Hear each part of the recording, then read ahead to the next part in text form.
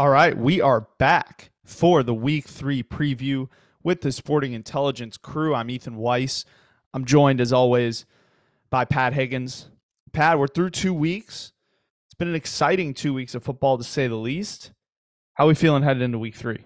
Yeah, 2 weeks down, still got a full season ahead of us. It's been a great season so far, and looking forward to a great week 3 slate coming up. A lot to talk about. Oh, yeah, we're going to get into some flowers. A new award Yeah, being new handed out award. every week by I'm Pat ex- that we'll get to. I'm We'll excited do a about little bit this one. more. Yeah, this should be a good one. Little buy or sell, and then we'll get into the week 3 preview. But before we do, just want to remind everybody listening out there to head on over to sporting-intelligence.com to get all of your matchup analysis, information, tools, etc. that you will need to beat the books with player props, sides, and totals, as well as beating your friends, family, randos on the internet, whoever it may be in your fantasy league. Get an edge on them at sporting-intelligence.com and check us out on Twitter at SportIntellGNCE. We'd love to hear your comments on the show, on any of the content we're putting out there, on any features you would like to see on the website. So give us a follow there as well. Pat, it was an exciting week too. Where are you giving your flowers this week? Yeah, we're going to rewind all the way back to Thursday night for the Eagles-Vikings games, and I'm going to give my flowers to DeAndre Swift. Eagles offense was sputtering to start a little bit early. They're still trying to work out some kinks with Shane Steichen gone, coaching the Indianapolis Colts. Pass game was not working, fully effectively on the first couple drives. Eagles turned the switch, look back to, what they did well last season, which is run the ball directly down their opponent's throats. Kenneth Gainwell was out week 2 against Minnesota, which gave DeAndre Swift big opportunity to seize the moment in his homecoming game. DeAndre Swift is a Philly kid out of St. Joe's Prep, went down to UGA, and now back in Philly. But Eagles turned the switch and basically just imposed their will on the Minnesota Vikings. DeAndre Swift finished with 175 yards and 1 touchdown on 28 carries. Little interesting, funny tidbit for anybody who is aware of like the Philadelphia high school football circuit. DeAndre Swift was asked after the game, has he ever played this well against a particular opponent? He said, every time we play LaSalle. LaSalle's another all boys prep school, in the Philly area. Big rivalry between LaSalle and St. Joe's Prep. If you look at the last game that DeAndre Swift played against LaSalle, rushed for 275 yards and change and 7 touchdowns. So shout out to DeAndre Swift. Yeah, I mean, 275 and 7 tuds. I don't know if it's like Derrick Henry numbers back in high school. Derrick Henry high school highlights are unbelievable. I mean, look, that's some efficient running. I don't know that his Thursday night performance necessarily stacks up to that, but it was a good one nonetheless. Got the Eagles the W, moves them to 2-0. My flowers this week are going to the Bills offense as a whole. Buffalo, obviously, this was a huge spot on short rest coming off a Monday Night Football game, trying to avoid an 0-2 start after that super weird week 1 loss.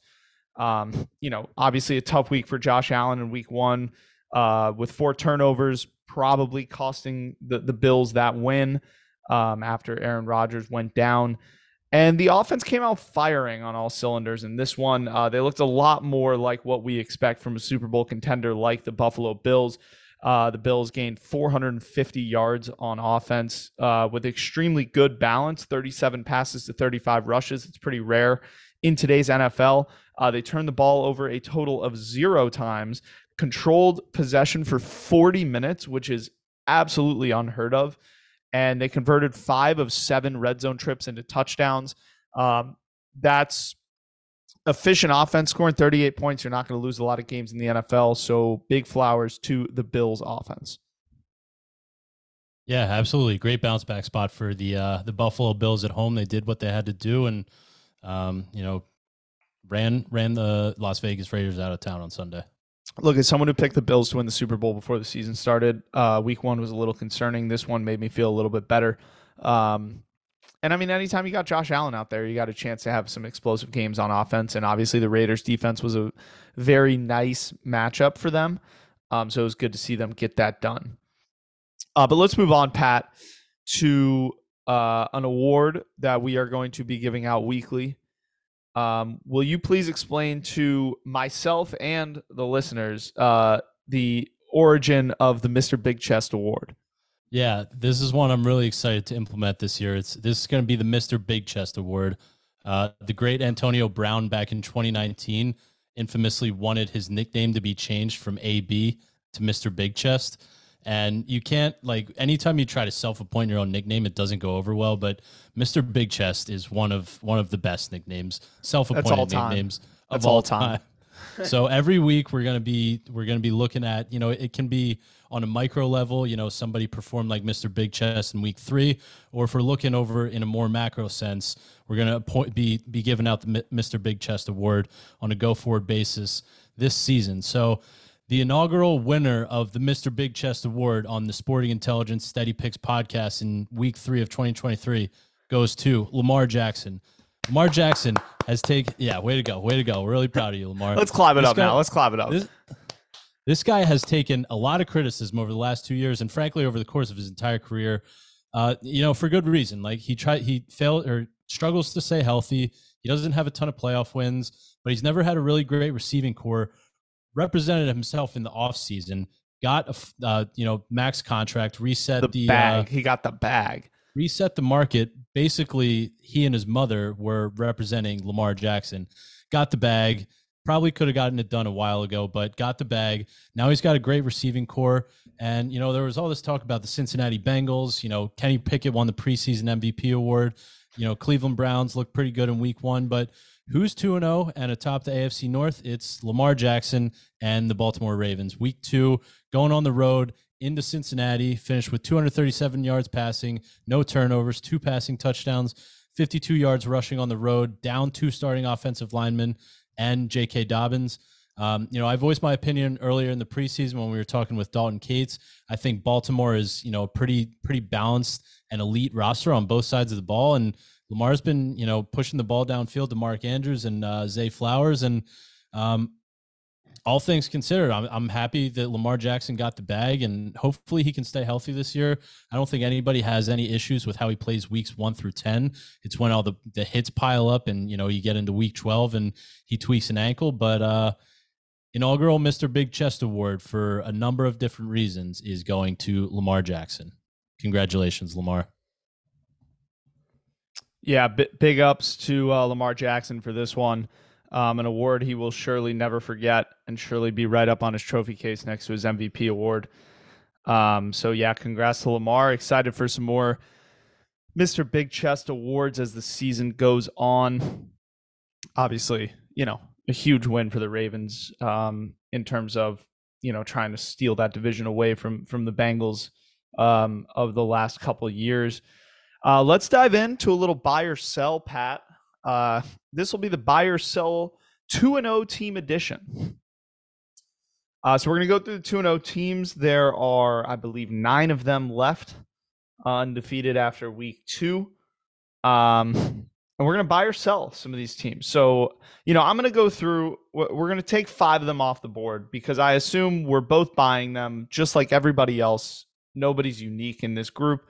Those 5 that we're going to eliminate are the Ravens, Eagles, Niners, Cowboys, and Dolphins. I don't know that, we have many bad things to say about the way that those 5 teams has opened up their season. So we're going to move on to one that's a little bit more interesting. We're going to start buy or sell the 2-0 Atlanta Falcons. The Falcons entered this week against Detroit 2-0 after taking down the Packers in week 2 behind a monster performance from Bijan Robinson. Pat, you buying or selling the Atlanta Falcons? I'm buying the Atlanta Falcons. We talked about it in the preseason, but the Falcons know exactly who they are. They have a great offensive line. They got a great stable of running backs, and they're committed to running the ball. And, Green Bay had weaknesses in the running game in 2022 and thus far in 2023. And the Falcons imposed their will on the ground against the The Packers in week 2, I think they rushed for, between 180 and 200 yards. The exact number is escaping me, but they have, talented players all over, the ball on the offensive side of the field. They improved their secondary. Through 2 weeks, they're ranked 10th in EPA per play, 3rd in yards per play allowed, 2nd in passing yards per game allowed, 4th in explosive passing plays allowed. They're a little bit weak in the run game, but, they're not allowing their opponents to get to the red zone. Granted, they played the Carolina Panthers in week 1, but great win, great comeback win, scoring 13 unanswered points at home in the 4th quarter against Green Bay. So I'm buying Atlanta. Yeah, I'm a buyer on this team as well. I think Bijan's is special, and with the improvements on the defensive side, like you talked about, obviously they've started out with, playing Bryce Young and Jordan Love, not exactly a gauntlet of quarterbacks there that they've had to face, but played good pass defense nonetheless, and it's still the NFL. I'm obviously worried about, Desmond Ridder and the passing game. But a big reason I'm buying this Falcons team is because of the schedule. They still get games against the Houston Texans, against Zach Wilson and the Jets, against the Arizona Cardinals, my Arizona Cardinals, not very good. They get the Panthers again. They still have the Colts and Chicago, who stinks, I guess. And then all they got to do is steal 1 or 2 away from Tampa and New Orleans in those 4 matchups, and they can sneak their way to a division title. So I'm in on the Atlanta Falcons as well. And I have a feeling we're going to be talking a lot more about Bijan Robinson as this year goes on. All right, 2 buys to start. We're going to run the gauntlet down the NFC South here because we got 3 2-0 teams in the South. Next up is the 2-0 Tampa Bay Buccaneers. Obviously a dominant week 1 win, a week 1 win over the Vikings, a dominant week 2 win over the Bears. The Bucs are 2-0 under Baker Mayfield. After entering the season with talks of a Mike Evans trade, being a contender for the number 1 overall pick, et cetera, et cetera. Here they are 2-0, buying or selling the Tampa Bay Bucs. I'm going to sell the Tampa Bay Bucs at 2-0. Look, I'm happy that Baker, might have an opportunity to reinvent himself in, sort of the mid stage of his career when things were sort of looking down for him. But Tampa Bay, I think, had the benefit of playing the extremely overrated Minnesota Vikings in week 1. Credit to them. Tampa went on the road and, got a win, but I think they did what they were supposed to do last week at home against the Chicago Bears that have a terrible front 7 and a really bad secondary. Baker Mayfield threw for over 300 yards and 1 touchdown. Looks like he's got a great connection with Mike Evans, but I don't think this team's going to do very well running the ball when you're playing, the elite teams in the NFC. You got obviously New Orleans, choice on the schedule. They got the Eagles this week. I think that the pass protection for the Bucs is going to be an issue going forward when the Bucs have to line up against some of the better pass rushes in, the NFC and across the league. I think Brady really, covered that up a lot in his tenure in Tampa, getting the ball out very quickly. And, time will tell how quickly Baker can get the ball out. On the defensive side of the ball, I think they have issues in the secondary. Granted, they're a little banged up in the first couple of weeks. They have a great front 7. They defend the run very well, but at the end of the day, you're tying your boat to Baker Mayfield, and history has shown us that that's not necessarily the best bet on a long-term basis. Yeah, I'm going to sell the Bucs here too, but for slightly different reasons. I think the defense has been, solid so far, but they ranked 26th in pass yards per game, and they got to face, I should say, Justin Fields. So that's going to bring your average down. They got absolutely shredded by Kirk Cousins on a yards basis, and the Vikings turned the ball over a few kind of weird times during that game, and the Bucs snuck away with a win. But I think Baker's been actually okay. I think with this receiving core and these weapons around him, he's actually looked kind of competent. So I'm more selling the Bucs because I just think this could fall apart real quickly. They're playing a first place schedule, and this is a gauntlet run coming up in the middle part of this season for the Bucs. They still have to play the Eagles this week, the Lions, the Buffalo Bills, Tennessee Titans, San Francisco 49ers, all playoff teams last year. They have at Green Bay in December, which is never going to be easy. And they have to play the Jacksonville Jaguars, also a playoff team from 2022. I just think, at the end of the day, it's going to be too tough of a schedule for the first place Bucks. That was a Tom Brady led first place Buccaneers team. This is not Tom Brady leading this team anymore. I'm going to sell the Bucks as well. All right, so we're 2 for 2, thinking the same here, Pat. Let's move on to our third 2-0 NFC South team. That is the New Orleans Saints. Led by an elite defense and winning the turnover battle. The Saints see themselves at 2-0, winning both of their games by a combined 4 points over the Tennessee Titans and the Carolina Panthers last night on Monday Night Football. Pat, buy or sell the New Orleans Saints? Yeah, I'm going to buy the Saints. Not very encouraged by the way that Derek Carr looked last night against the Carolina Panthers. He threw into triple coverage and missed a bunch of open wide receivers. Obviously, New Orleans was up 11 points late in the fourth quarter and ended up pushing at -3. But I got to stick to my guns. I picked New Orleans to win the NFC South in the preseason. And I think that they have a really elite defense. If you look at, their stats down the board, they're third in our defensive efficiency metric, fifth in EPA per play, fifth in yards per play allowed, sixth in, passing yards allowed per game. They defend the run okay, but in their pass rush is pretty elite. They're top 10 in the league thus far. And this isn't like a flash in the pan. Like through 2 weeks, they're flashing in the top 10. They were excellent last year on the defensive side of the ball. And if you got a good defense, you got a chance in this league. And I think that Derek Carr is still he's going to be settling into this offensive scheme. And at the end of the day, you got Alvin Kamara coming back in week 4. You got Chris Olave and Michael Thomas. I think that the offense will figure it out. And if you got a good defense, I think that Derek Carr is slated for success in a weak NFC South. Yeah, we're going 3 for 3 here. I'm buying the Saints. This defense is legit. The Titans last season were one of the best red zone offenses. They finished 7th in red zone touchdown percentage. They were up in the top 5 for a lot of the year. As Tannehill got hurt, that started to go down. But with Ryan Tannehill, this Titans offense was one of the best in the league last season. And the Saints held them to 0 touchdowns on 3 trips to the red zone in week 1. They were just as stout last week against the Carolina Panthers. This defense is legit. And now that they have Derek Carr, kind of a legit passing game, they got some deep threats between Olave and Rashid Shaheed, who's coming on as a legit option there on the offense. They got Kamara coming back from suspension. They still don't have arguably their best offensive weapon. They're sitting here 2-0. I'm buying the Saints. I'm right with you there.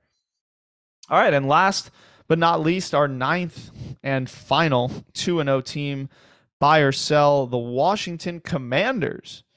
Coming off a spectacular comeback against the Denver Broncos, makes it 2 such comeback wins in the early part of this season to move Sam Howell and the Commanders to 2-0. Pat, buy or sell, Washington Commanders?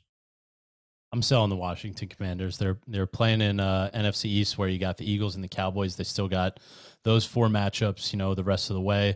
They won on the road in Denver this week against the Broncos. Great win for them. Almost kind of blew it. Russell Wilson threw the Hail Mary, and then there was definitely pass interference on that final play. But I'm selling the Commanders. I mean, look, they have a great front seven. They've had a great front seven for the last 3 to 4 years. They got really, really good players all over their front seven, and I think their defense is going to be really strong. If you look at our dashboards, they're in the green and top 10 across the board. But, at the end of the day, the same issues that have plagued the Commanders over the trailing 3 to 4 years still exist.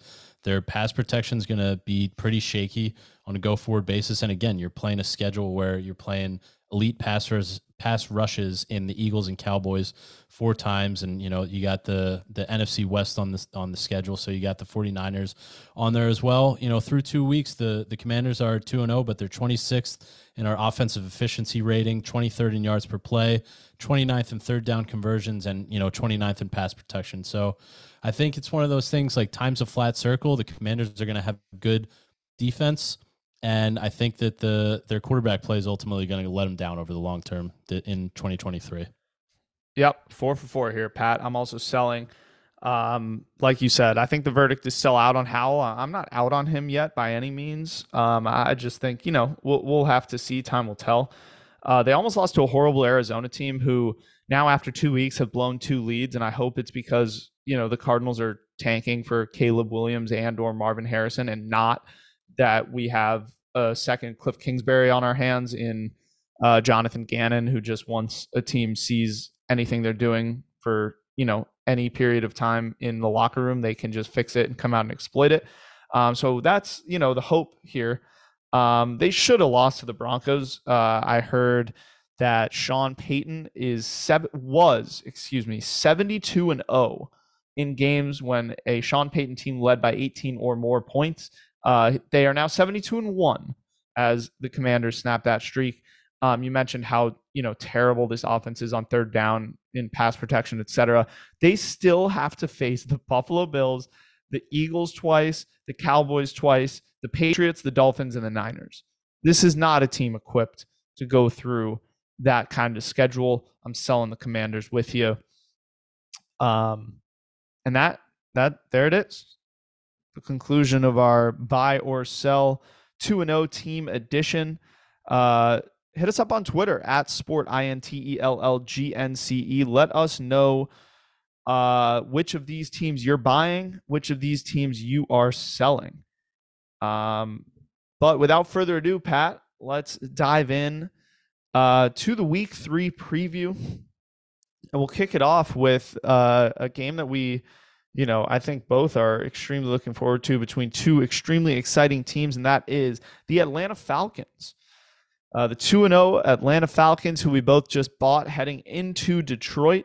Detroit favored by a field goal at home, over under 46.5 in this one. Falcons, Lions coming off a overtime loss to the Seahawks in the Week 1 overreaction bowl, as we dubbed it last week. Bijan Robinson's stellar performance, combined with the Detroit defense surrendering 37 points to the Seahawks, has led this line on this game to move almost an entire field goal from an opening mark of Detroit -5.5 down to Detroit -3, where we sit as of now on Tuesday afternoon. Obviously, still plenty of time for this line to move further. But both of these offenses have taken on a very similar form to their 2022 season through the early part of 2023. Detroit features a dynamic passing attack backed by an elite red zone conversion rate. They are third in offensive efficiency behind fourth in yards per play rank. They were sixth last year. They are sixth in pass yards per game. They were eighth last year. They are third in red zone touchdown percentage. They were fourth last year. Very similar in good ways for the Detroit Lions. The Falcons continue to rely on their heavy rushing attack, leading to a high percentage of drives in the red zone. While Atlanta ranks just 14th in our offensive efficiency metric, they are fourth in rush yards per game, ninth in percent of drives reaching the red zone, and 28th in pass yards per game. A slight improvement from 31st last year, still pretty abysmal with Ritter at the helm. But they face a Detroit defense that's been fairly weak to start the year. They rank 26th in defensive efficiency, behind 25th in series conversion rate allowed and 27th in red zone touchdown percentage allowed. While they are ninth in rush yards per game allowed, this may be, a little bit deceiving. They've faced Kansas City and Seattle, who both rank bottom 10 in the NFL in rushing rate. Atlanta ranks first, running the ball at a 60.2% clip. And the Atlanta defense, like we talked about a little bit in the buy or sell segment, has had some bright spots. They rank 10th in EPA per play allowed. They are fourth in red zone trips per game allowed, and they are fourth in pass yards per game allowed, despite, facing some pretty weak passing attacks. Carolina, 32nd, dead last in pass yards per game with Bryce Young through his first two games in the NFL. They had the 8th highest rush rate in Week 1. They also faced Green Bay last week, who is 24th in pass yards per game and has the 10th highest rush rate through 2 weeks. They will face a very different monster in this Detroit offense this week. Should be very exciting, featuring some of the game's premier young offensive weapons in this one. What do you see in this one, Pat? What do you like here in Detroit this week? Yeah, I'm excited for this game too. These are two obviously upstart NFC, teams that have historically over the trailing, 2 to 3 to 4 years, not necessarily been playoff contenders, but they look like it so far on both sides of the ball. Obviously, Detroit dropped to 1-1, but I think Everyone across the league is pretty intrigued by what Dan Campbell's got going there. Specific to this matchup, CJ Gardner-Johnson and Justin Houston have already been ruled out for Sunday. So those are two starters on the defensive side of the ball that play, sort of key roles in the Lions defensive scheme that are going to be out. I am concerned, looking at our dashboard, Detroit, so far through 2 weeks, ranks 9th in rushing yards allowed per game, 7th in yards per carry, and 8th in explosive run plays. But Ethan, I think you touched on it. I think that, obviously they played Kansas City week 1. Kansas City is a team that loves to throw the ball and was trying to exploit, Detroit's, secondary that had some question marks. And, again, if you're the Kansas City Chiefs, you're not going to run the ball, 30 times for 200 yards. In week 2, same thing. Seattle's got Jackson Smith-Njigba, DK Metcalf, and Tyler Lockett with Geno Smith, good quarterback playing at that position. What are they going to do? They're going to throw the ball to their playmakers in the passing game. If you look back to 2022, Detroit ranked 29th in the league in rushing yards per game allowed, 31st in yards per carry, and 24th in explosive runs of 10 plus yards. We touched on it. Atlanta knows exactly who they are. They like to run the ball. They like to, put Cordero Patterson and Bijan Robinson and Tyler Algier in space and, give them opportunities to make some plays.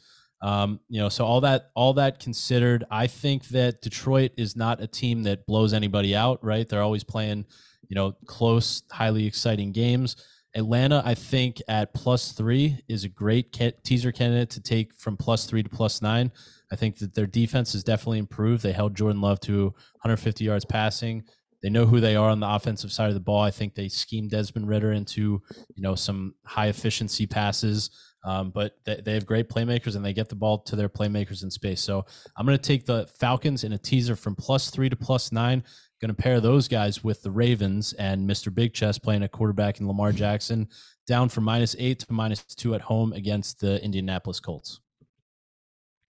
I'll talk about a teaser at the end of the show. Our teaser of the week does feature that Ravens game as well. For me in this one, I would love to bet Atlanta passing props against this horrendous Detroit secondary. We cashed in very heavily on that last year, and I think it's possible again this year against Detroit. But I just can't in this one because Atlanta just refuses to pass the ball, despite taking 2 guys in the last 2 drafts, or 3 guys, I guess, in the last 2 drafts, offensive guys who catch the ball. But I do like Bijan Robinson props overs in this one. I'm going to keep hammering them while they are, reasonably low here early in the year. Obviously, these numbers have not dropped yet.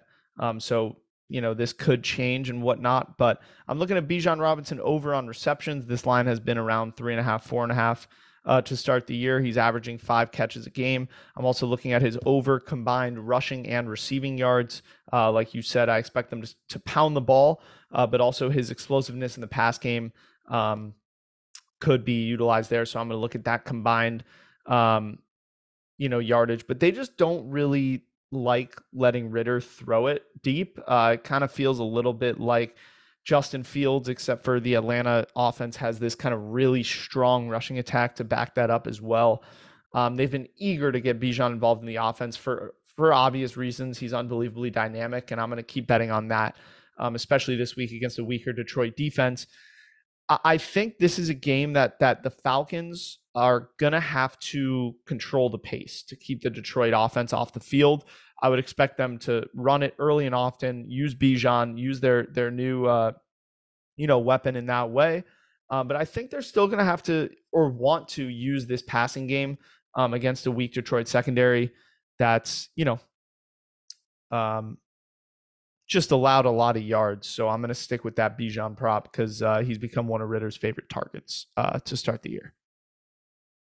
Yep, I like it. He's a dynamic, explosive player, and if you have a player like that, early in his career, similar to Saquon Barkley in his, first 2 seasons, you got to get him the ball.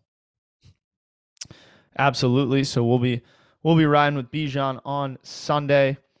Let's move on to another matchup featuring at least one explosive offense, and that is The Denver Broncos heading to Miami to face the Dolphins. Miami favored by 6.5 in this one. Over under is 48.5. And Denver makes the trip over to the East Coast after blowing a huge first half lead at home to the Commanders in week 2 to fall to 0-2 to start the year. The Dolphins are coming off a big road divisional win on Sunday Night Football against the Patriots, moving them to 2-0. To no surprise, Miami enters this one with the number 1 rated offense in our offensive efficiency metric through 2 weeks. They rank first in yards per play, first in early down success rate, first in pass yards per game. They also rank second in series conversion rate and EPA per play. This offense is electric. And they face off against a Denver defense that has really taken a hard fall from glory from last season to start 2023. They ranked 28th in defensive efficiency, 29th in EPA per play allowed, and 24th in red zone touchdown percentage allowed. These are all stats that they ranked top 10 in last season. So not a good sign for the Denver Broncos. On the bright side, however, the Broncos offense has shown some signs of life. They enter at 3rd in series conversion rate. They were 27th last year. They enter 8th in yards per play. They were 23rd last year. And they enter 5th in percentage of drives reaching the red zone. They were dead last, 32nd in the NFL in that stat last season. They're still, have this problem where Russ is getting sacked way too much. He's been sacked 9 times through 2 games. That's 27th in the league and not a good recipe for success with Russell Wilson in his current physical state. He's not quite as young and nimble as he once was. They will have a favorable matchup against the Miami defense, however, that ranks 24th in defensive efficiency, 30th in series conversion rate allowed, and 30th in red zone touchdown percentage allowed. I'm sure Denver is going to, have their hands full with Tua in this Miami offense as Sean Payton looks to avoid starting his Broncos tenure with 3 straight losses. Pat, what do you like in this one? Yeah, I think you touched on it with the Miami offense. I think that, across the board, again, if you look at our dashboards, they're first, second, or third in a lot of different, categories. If you look at it, down the board, I'm just navigating over to it. They rank first in our offensive efficiency metrics, second in EPA per play, first in yards per play allowed, or yards per play gained, First in you can go down the board. Yeah, they're top 5 and top everything. 10. It's lighting up green across the board. So I don't think that Miami's going to have issues moving the ball against this Denver defense that you touched on. It is not starting the year so hot. Obviously, Sam Howell, played pretty well, last week against this defense, and you got Denver going across the country off a heartbreaking loss.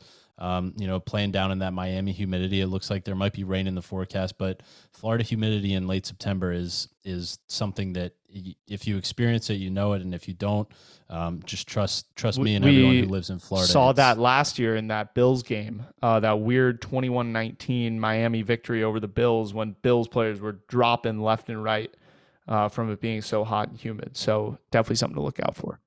Yeah. So, right. So, and you got track stars in, Tyreek Hill, and I know that Jalen Waddle, was concussed. So we'll keep an eye on his, health going into this game. But I think, Miami's going to be able to move the ball, the way that they want to on the offensive side of the ball. And, Sam Howell threw for 300 yards and 2 touchdowns, 7.7 yards per play in week 2. So I'm going to, and to make one more point on the defensive side of the ball, I think that Miami's defense is going to continue to progress over the course of this season as Vic Fangio continues to, sort of put his stamp on this defensive scheme. The pass rush got home last week against New England they got 4 sacks, and Mac Jones threw the ball 40 plus times, but only threw for 4.1 yards per attempt.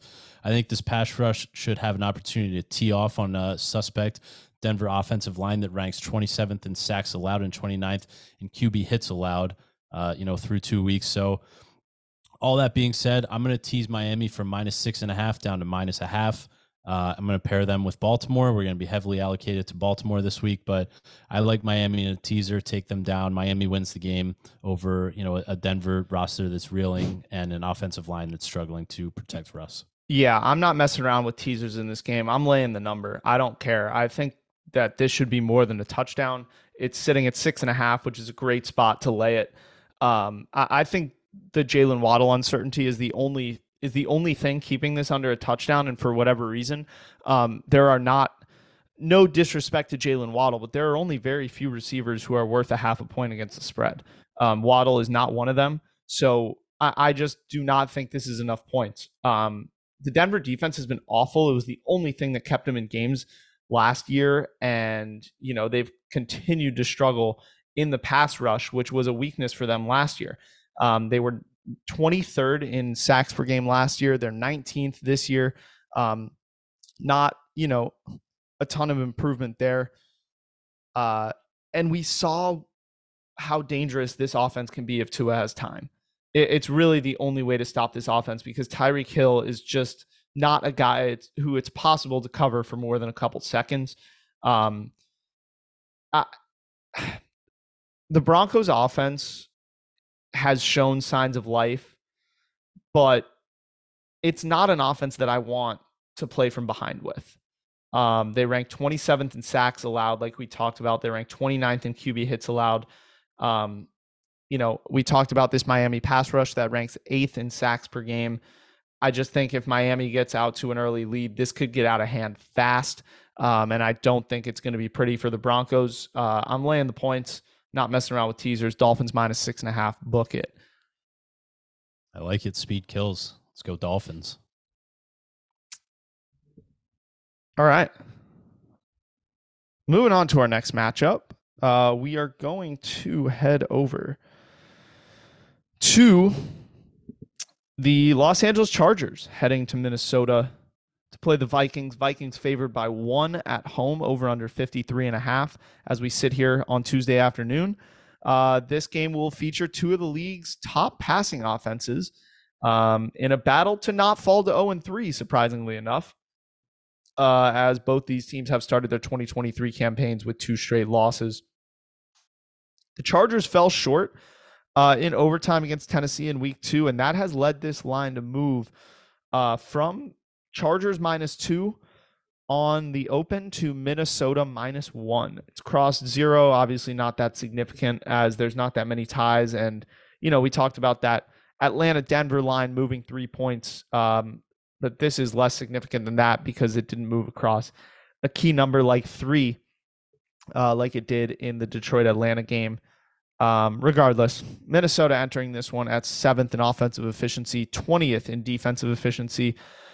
Similar story for the Chargers, ranked 6th in offensive efficiency, 29th in defensive efficiency. And I mean, hard to praise this Vikings passing offense enough. They've continued to build on their success from last season. They ranked 2nd in pass yards per game, 5th in yards per attempt, 7th in red zone touchdown percentage. Obviously some, bad luck in the turnover department, to say the least. Has seen the Vikings start this year dead last in the league with 3 turnovers per game. They will face a Chargers defense that was 10th in defensive efficiency last season, but has really stumbled out of the gate. And they rank 30th now entering this one. They are dead last, 32nd in yards per play allowed, and they are 28th in red zone trips per game allowed. Obviously, these numbers for the Chargers defense a bit inflated because they did run into the Miami juggernaut offense in week 1 that we've talked so much about. But the performance against Tennessee was a little less promising, giving up 27 points to the Titans. The Chargers offense has picked up right where they left off. They rank 6th in EPA per play, 3rd in early down success rate, 1st in red zone trips per game through 2 weeks here under Justin Herbert. They match up favorably against the Minnesota defense that, has shown great improvement against the pass. They do rank 8th in pass yards per game allowed and 2nd in explosive pass plays allowed. They were bottom 2 in both of those categories last season. However, they have struggled against the rush, ranking 30th in rush yards per game allowed so far. This total being up at 53.5, tells us all we need to know heading into this one. This should be a fun back and forth offensive shootout. Pat, what do you like in this one? Yeah, you touched on it. Obviously the over 53.5 to 54 tells you everything you need to know about this game, that it's going to be highly entertaining, high scoring shootout. I struggle and hesitate to, get to over 54 in today's NFL. I think that, a lot of these defenses with the benefit that, quarterbacks and receivers get with the, the way the rules have changed are, playing a lot of cover two and not, letting, receivers get behind you in the passing game. Ethan, the number. What does an average team in the NFL get in terms of possessions per game? It's like between 7 and 8, right? It's a very discrete number. It's somewhere around there. It obviously fluctuates between, Of course, style yeah. of play, but 7 to 8 is typical. Yeah, so to get to over 54 in today's NFL, it's difficult for, both teams on either side of the ball to convert touchdowns on, more than 50% of their possessions, and that's what you need to, get to over 54. You need 4 touchdowns from either offense to get to 56. So, it's really yelling at you to take the over, but just can't get there. As a derivative to that, if you look at the way, the Chargers secondary has been to start the season, obviously their rankings are influenced by, to your point, Ethan, the way that the Dolphins really exploded out of the gates in week 1, 2 ago, and for 466 passing yards. But the Chargers ranked 32nd in passing yards per game allowed and 30th in explosive passing plays allowed through 2 weeks. Obviously, Tua went for 466, but Tannehill, who's not, the most prolific passer in the NFL, threw for, I think, 266 in week 2. 246 for Tannehill last week. 246, but, Ethan, you're going to touch on it, but that's significantly higher than what his, passing yardage number was a season ago. I'm going to be attacking Justin Jefferson, Jordan Addison, and Cousins props. I think, Ethan, you'll touch on this in more detail. And one specifically that I'm going to be looking at is Jordan Addison. He was a highly hyped, draft pick coming into the season, being inserted into an excellent, role in this as the number 2 receiver in this explosive Vikings offense.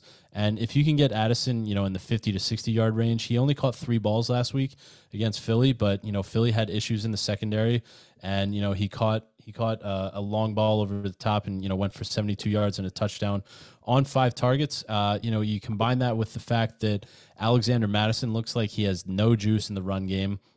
Minnesota ranking 32nd in the league in rushing yards per game, 31st in yards per carry at 2.65 yards per carry. That's awful. And, Minnesota also has 0 rushes over 10 yards through 2 weeks. Their only choice, based on what their, offensive scheme and success has told us through 2 weeks, is going to be to move the ball through the air. So all that being said, obviously the numbers haven't dropped yet, but definitely going to be looking to target Jefferson, Addison, and Cousins props as a derivative to, the over in this game, anticipating a high-scoring matchup. Yeah, agreed on you. The point about the over there is you're not going to find me betting the under with these 2 offenses, but I'm laying away. It's just one of those lines that's just too high to ever bet. But yeah, this is a grab bag of Vikings receiving, passing props, whatever you can find against this Chargers secondary that's got shredded so far this year. I'm looking at Cousins over, Jefferson over, Addison receiving yards totals.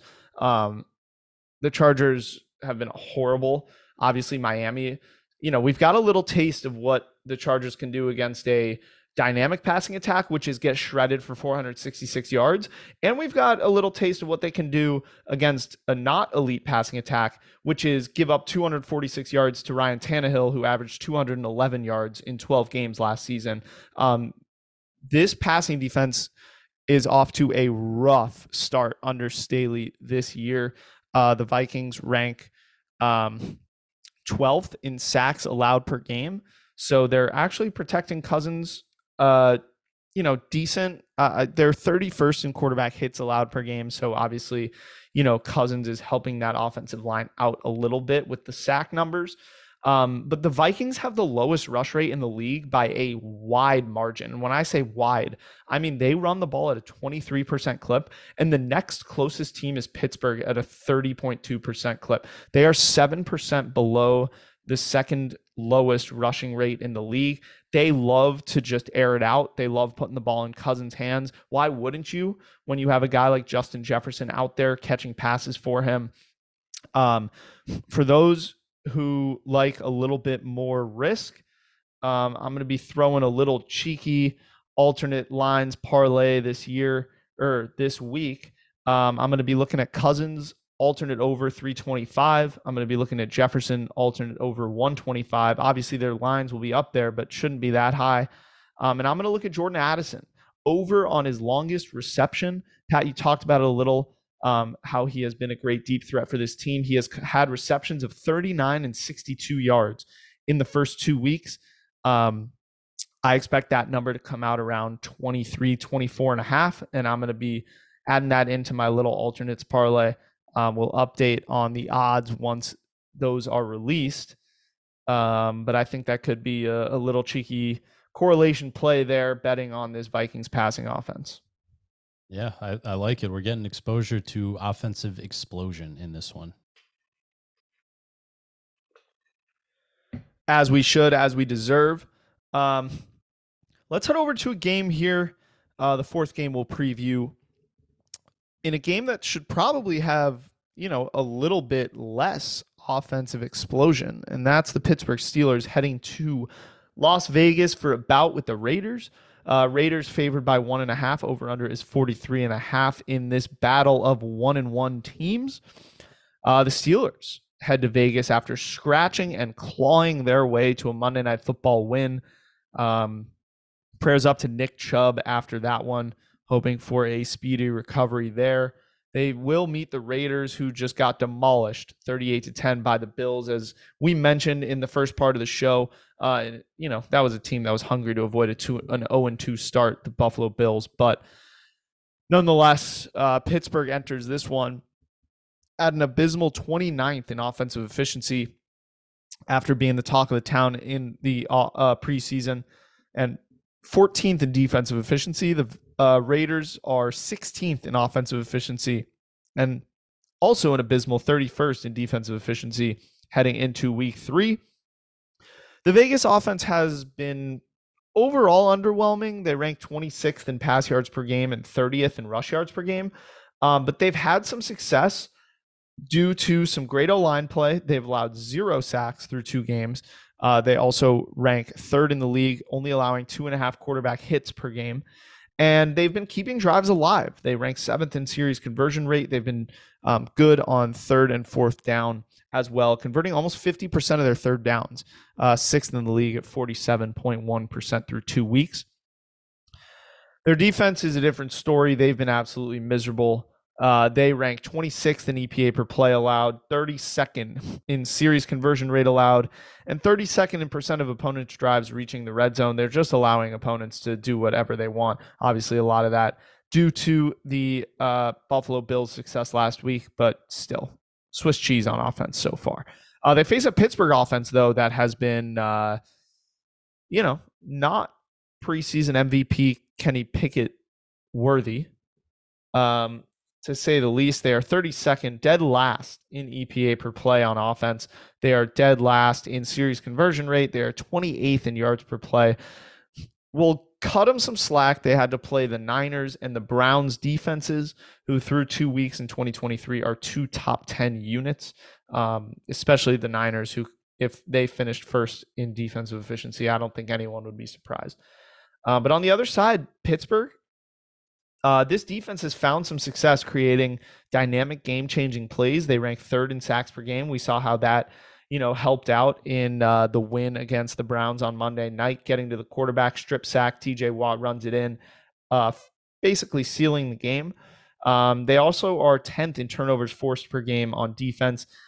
However, they do rank 24th in yards per play allowed and 32nd in rush yards per game allowed. Again, they faced McCaffrey, they faced Nick Chubb for a half, and then a little concerning that they let Ford run all over them in the second half of that game last night. This will be an interesting matchup, actually. This could really set the course one way or the other for both of these teams, who are, probably hopeful AFC playoff teams. So pretty interesting one here. Pat, what are you going with? Yeah, this game's very, very interesting, right? I'm not ready. I think these are obviously 2 very high variance teams. I think that they have, significant weaknesses on one side of the ball. On the Pittsburgh side of the ball, their offense obviously hasn't flashed so far. And on the defensive side of the ball, the Raiders' defense was obviously exposed last week against the high-powered Bills offense. All that being said, I'm not ready to throw the towel in on Kenny Pickett and the Steelers offense yet this season. You saw how badly Josh Allen struggled week 1 against the New York Jets, and how much of a significant improvement he had in week 2, going from playing one of the top 5 defenses in the league to playing one of the bottom 5 defenses in the league. I think Pickett and this offense may have a chance to sort of right the ship against this Raiders defense. Obviously through 2 weeks, the Steelers' offensive numbers look absolutely abysmal. But keep in mind that they started against San Fran, and then in week 2 they played the Browns defense that looks like it's going to be top 10 this season. All that being said, I think you're going to touch on it a little bit, Ethan, but I agree with you on these Josh Jacobs overs. I think that if you look at the way the Steelers defense is structured, Cam Hayward is, obviously a beast in the middle of that defensive line. And he's going to miss an extended period of time after, I think he tweaked or, he injured his groin early in week 1. And, as a result, Cleveland, exploited that weakness. It looked like Nick Chubb was going to go off in this game. He had 10 rushes for 62 yards before he blew his knee out, and obviously that's a very significant injury that he's going to have to overcome. But Ford came in for Cleveland, and Ford and Chubb combined for 170 yards on 26 carries.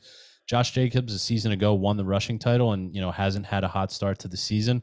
I think that the Raiders on the offensive side of the ball are probably going to try to exploit that weakness in the middle of the Steelers defense. And Ethan, you're going to touch on it, but we should be able to get a pretty reasonable number for Josh Jacobs, maybe somewhere in the 60s, low 70s. And I think that Josh Jacobs is slated here to, have a big day and, kind of break out in 2023. I need to see more from Pickett before I can back him. The Steelers are obviously an interesting team if you want to take them from 1.5 to 7.5, but I'm not looking to take that leap of faith, as of yet in week 3 with the Steelers going on the road. I need to see Pickett, kind of move the ball with some consistency before I can really back them. But this will be an interesting one as well. Yeah, this is one that I'm laying away from the side and total on just because of that high variance between these two teams that you talked about. I'd like to see a few more games get a little bit bigger sample with Jimmy G at the helm for the Raiders. I think he's more than competent. He's shown it throughout his career that, he's able to win games. He did it in New England a little bit. He did it in San Francisco for sure. And I'm not ready to give up on the Raiders just yet, but boy, if there's ever a time for the Pittsburgh offense to rebound, it better be this week, because if it's not this week, they're in serious trouble. But from a betting angle, I'm attacking this by going with Josh Jacobs rushing attempts over and rushing yards overs. I know a lot of people out there are going to look at last week, 9 carries for -2 yards, and absolutely cringe at the fact that I'm saying this. But it's been a super slow start. They obviously got dominated by the Bills and had to really go away from the rush game. Jacobs averaging just 23 yards per game on 14 carries per game this year. Obviously not great numbers. So I also think that works in our favor here to get some favorable lines. Like you said, I would expect this number to be no higher than in the 60s or low 70s. But this is a game. Okay, so I don't expect the Steelers offense to be able to jump out to a big lead despite this Raiders defense being pretty subpar. I just, there hasn't been a ton of explosiveness. They've struggled to run the ball with Najee Harris over the last couple seasons now. And I'm just not sure that this is a team that I'm okay betting against this Steelers offense from a game script perspective. I think the Raiders are going to want to run the ball a lot. To exploit a weak rushing defense for the Steelers that you talked about a little bit, Pat. And also just when you're playing a guy like TJ Watt, you really don't want to let him make his mark on the game. And the way that you do that is by dropping back 40 times and letting him rush the passer. So I think they're going to stay with the run game as long as they can in this one. And I think that that's how they'll, keep this game close. But Josh Jacobs, despite the slow start here, he's a guy who's a little bit over 4 yards on average per carry. He's, at about 2.5 this year. He's a guy who's a career about, mid 70s, low 80s, at least rushing yards per game guy. Obviously a slow start to the year in that department as well, but you just don't lose it as fast as he is appearing to going into this year. He was a 1,600-yard rusher. He's rushed for 1,000 yards 3 out of his first 4 career seasons. I'm betting on Jacobs to have a bounce back performance. I think this is a good spot.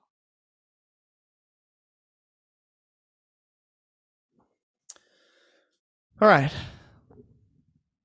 That is all for the week 3 preview, Pat. Before we go, I want to give the listeners a teaser of the week that we have discussed off the air. And we will, hopefully bring this to the pod more often. If there's a good teaser of the week, we will bring it. If there's not, no reason to force it. But this week, we believe we found a nice teaser that we do like. We are going to put this out in the newsletter as well and probably talk about it on Twitter. So make sure you check it out there. But the teaser of the week 3, is going to be the New Orleans Saints, moving them from +2 out to +8 at Green Bay. And we're going to pair that with your favorite teaser leg of the week, Pat. That is the Baltimore Ravens from -7.5 down to -1.5 versus the Colts. We're getting both of these games through the key numbers of 3 and 7. We expect Baltimore to take care of just a weaker opponent in Indianapolis. Baltimore at home facing Gardner Minshew. No disrespect here to Minshew, but this Ravens team is just on another level from the Colts team. We expect them to take care of business at home. And then on the Saints side, 8 is just a lot of points for a team with an elite defense like we talked about with New Orleans. This game has an over-under of 43, which makes that line look even more favorable. So teaser of the week for week 3 is the Saints and the Ravens. Pat, should be another really exciting week here in the NFL. Boy, is it good to have football back. And we will see you next week.